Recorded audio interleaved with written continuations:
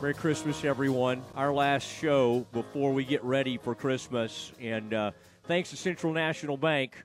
In fact, it was our buddies from Central National Bank that put together this nice graphic we have of Brian Fonville put it together of Mike Welch, the former Baylor great, upending. Boy, I asked Mike, I said, hey, could you find some picture of you either intercepting an Aggie or hitting an Aggie, and you came through big time. Do you remember who that was you were upending in that A&M Baylor game? No, I cannot come up with that one. I couldn't tell you. As a matter of fact, you can't hardly even tell it's an Aggie with the close shot, but the wider version, yeah, it's definitely an Aggie. Let's call it. Let's think who was playing back then. Rod Bernstein would have been playing. Maybe would the kid from Carter, Darren, he might have been playing. I don't know if Tank. I was trying to think of those guys. Sure, I can't hardly remember. Yeah, those are the guys that come to mind. It is Mike Welch joining the Matt Mosley Show, and Mike, it's it's so fun to have you on, and this is a fun time to do it right here before the holiday season. I know you've been getting together with family. Are you? It's pretty interesting, isn't it? We've seen the Baylor program with some real peaks and valleys, and now the Bears returning to the Sugar Bowl for the second time in 3 years. I would say, Mike, and obviously you, and we can get into that in a little bit. You had great ties to the previous regime, but could you ever imagine Baylor would have gotten it back to this point as quickly as they have? I don't think so. You know, I'm really good friends with David Wetzel still, obviously, so very close ties with him. So keep pretty close tabs on the program through David. But, you know, last year was a tough year, and I think there was a lot of reasons for that, integrating the new staff in a COVID-type season. So, you know, there was a lot of reason to be hopeful. I think Aranda, you know, changes that, you know, he had the courage to make those changes and full off season to implement his system. And I mean, obviously far exceeded expectations.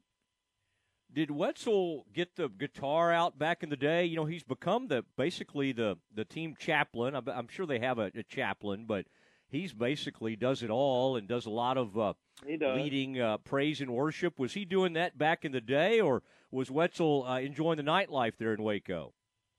No, he was. We were part of a group actually called the Action Singers.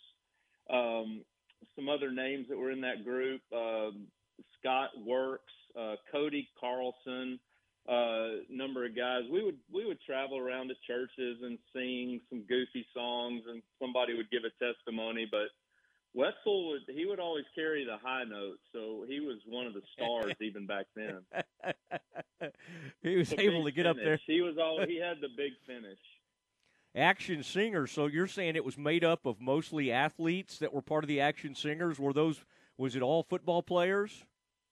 No, it was some other guys outside of football, but I'd say a lot of football, some baseball, but yeah, we were affiliated through loosely through First Baptist, David Gwynn there. So we would go around, and Greg F. Finger was another one that was involved, and I hate to name names because I'll forget a lot of people, but that was a good time. We'd go to FCA groups, local high schools, go to churches, again, kind of sing our silly songs. We weren't great singers. We were okay, but, share our faith and have a good time. There's another one of my buddies, David Camp, who may have crossed over with you a little bit in there. He knows Wetzel pretty well, but I don't think y'all would have let him into the Action Singers. I'm afraid he would have been in some other kind of action out there on the Baylor campus, but we won't get into that. Talking to Mike Welch from Sweetwater, Texas. Okay, Mike, take us back. I love talking about things like this, to your recruitment. For people that don't know it, Art Briles was your coach back in the day, and then he leaves after your sophomore year. And as I've read it, you know, that was a heartbreaking type deal, because obviously he had started to he played a big role in your young football career, but you had all sorts of it seemed like there were all sorts of things maybe leading to you ending up at Baylor. Who is the first person from Baylor that sort of you got on their radar and you started hearing from the Bears? Because you had a really fine football career out there at Sweetwater, and y'all made it. Did y'all win state what would that have been, your junior or senior year? Yeah, senior year, yes, sir. Okay. So you got some publicity there. Probably played at Texas Stadium back in the day. That would have been, 85 or 86? Yeah, actually, season of '84, we got to the semifinals and lost to Denison at Cowboy Stadium. Lost our quarterback to a broken collarbone the week before. I think we might have had a chance to go back-to-back. But, yeah, the next year we won it, played the state championship at TCU, actually. So, Eamon Carter, and, had a good relationship with Jim Wacker and that regime back then. They ran probably a close second, but, yeah, ultimately the Bears won out. Yeah, I would say that Jim Wacker was a little more of a character than Grant. They had a different approach, and that was appointment watching the Jim Wacker show, as you remember. I don't know if you could get at that out in Sweetwater, but it was that was kind of a crazy. Had all those coaches shows that were kind of the same. Bill Yeoman, Grant Tabb. I love Grant's just because I love Baylor. And Grant did a nice job with Fallon, and then I think John Morris started hosting that. But Wacker, I mean, he was off the chains. I mean, he was a character. We were in college, actually. That was can't miss TV, actually. So we spent a lot of time reviewing the Jim Wacker show. I'd hate to quote him, but it was kind of like, boy, you take away those 5 or 6 big plays, and we're right in that one. I think that was one of our favorites. That's right. Now, did you ever? You're maybe too young to have gone up against Kenneth Davis? Was he a couple of years before you at TCU? When Baylor played? Okay, yeah, he was. The Temple Tornado was an amazing player. So you missed him. Who do you? Okay, so.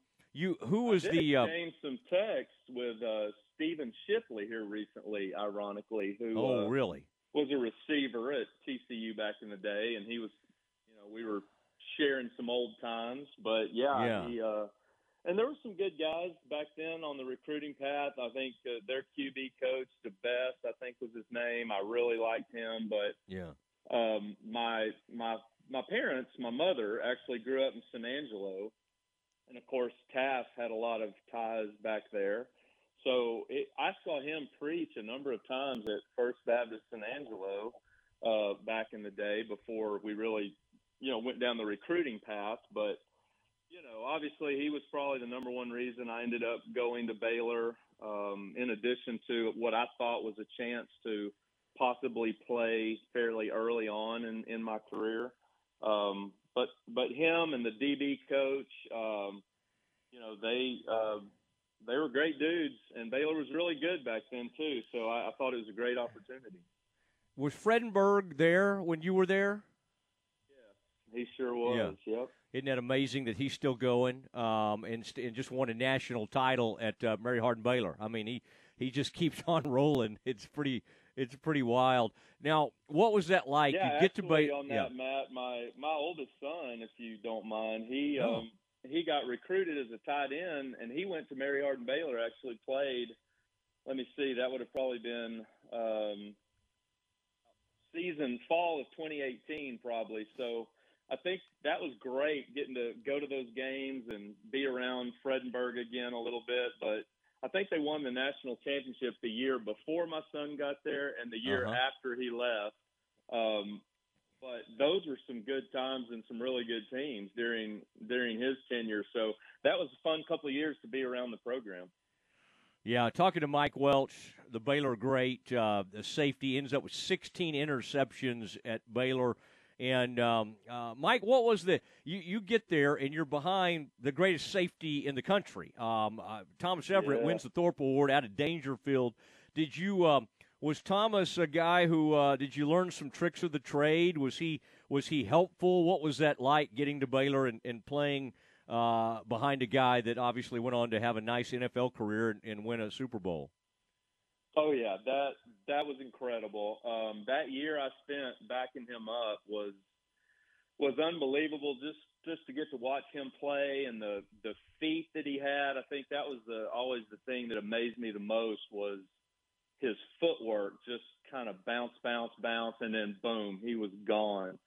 But that was a fun year to watch and learn, and big jump in terms of the mental game from high school to college, learning how to read linemen, learning how to read running backs, and so that was an incredible experience. And then, yeah, the year after that, I mean, actually the talent that I got to play with in the secondary, just so blessed that after playing behind Thomas for a year, that next year it was me, Norris Blunt, who's the, son of the great Pittsburgh Steeler Blunt, and then Ray Crockett and Robert Blackman. So that was an amazing group that got to play together for a couple of years.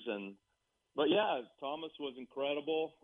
Can't say enough about him. That was quite a thrill to get that opportunity just to watch him and learn behind him.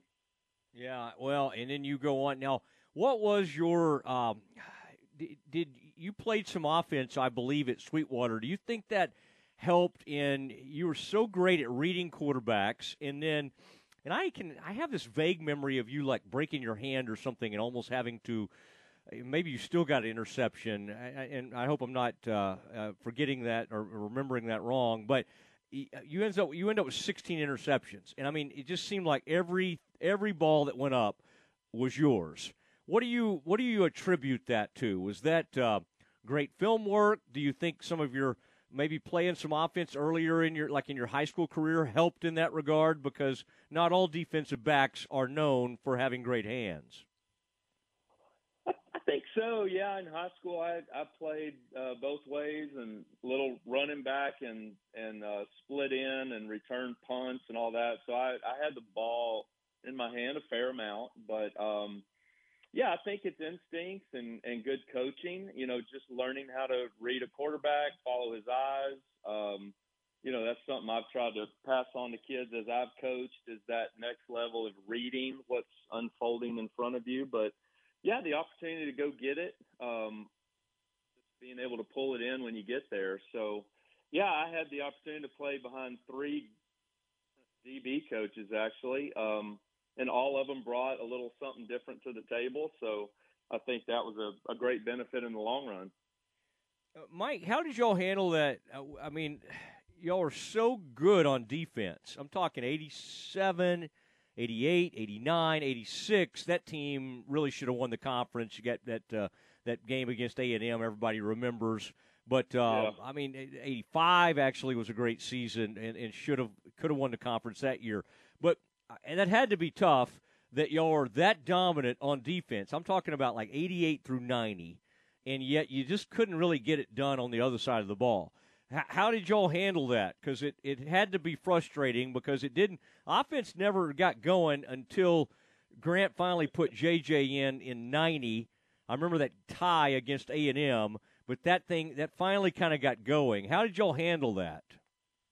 Well, you're kind of setting me up there to dogpile on my offensive brethren. I don't want to take the bait there, Matt. But that team in '86, and people that ask me about it might laugh, but that team was as good as anybody in the country, and it was a couple of fluky little things that kept them from going undefeated and maybe playing for it. I mean, the fluky game against USC, and then the A&M game, and then a couple of fluky things against SMU. That team was unbelievable, and the defense that was played that year was amazing too. But, yeah, it was frustrating, particularly in '89. Gosh, you had Blackman and Francis and Santana Dotson, and I mean, you could Robin, you could go on and on and on.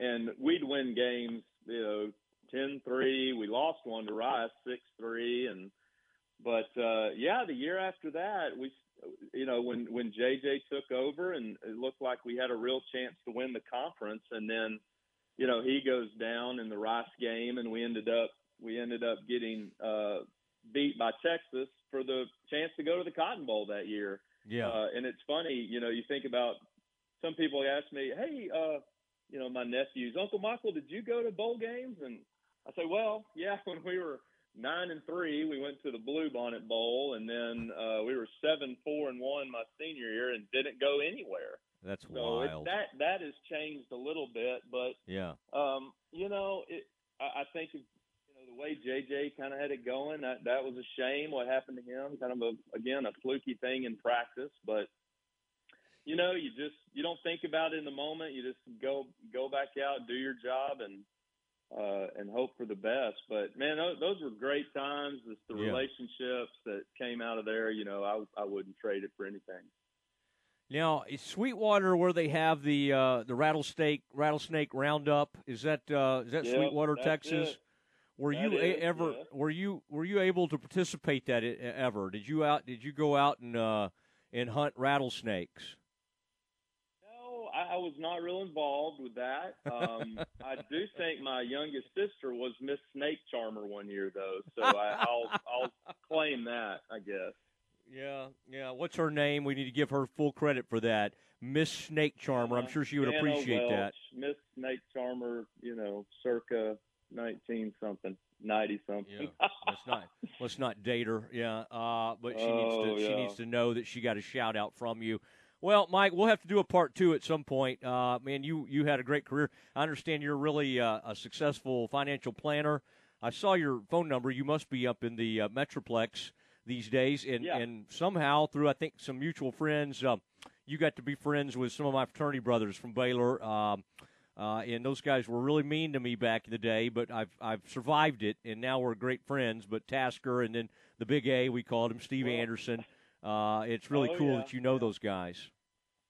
I've known Tasker since we were, just starting off as newlyweds, having kids. All our kids grew up together. He lives right around the corner, actually, right now. So I won't say anything else on air that he has shared with me, but he did say hello and wishes you the best. Yeah, I like Tasker. He was a little rough on me, but it didn't shock me that Tasker became like mayor of wherever y'all live. At some point, he was mayor, city council. If he's not running it, he's not enjoying it. So he really needs to be in charge at all times. That is Tasker. So anyway, Well, great to visit with you, Mike, and hope to see you at one of these Baylor games in the future. Cody's been the president of the B Association, so he needs to be hosting you at these games and making sure you're in a proper suite for a Baylor Hall of Famer like yourself. Well, put a good word in for me if you don't mind. That'd be awesome. Commander Cody and his air squadron. Yeah. The posters are still around. There's still a few floating around. I don't know if the defense got that kind of treatment, but Commander Cody, he still had hair back then. Had some blonde hair. Yeah, he looked good. He looked pretty good back in the day. And then Darnell and what was our buddy's name from Ennis, Texas? Simpson, John Simpson. Oh my gosh, that guy was fast. But anyway, all right. Well, I could do this all day. I really appreciate it, Mike. I'll talk to you soon. It was a pleasure, Matt. There he goes. Mike Welch, the former safety at Baylor, 16 career interceptions, and honestly one of the greatest players that Grant ever brought out of West Texas. Grant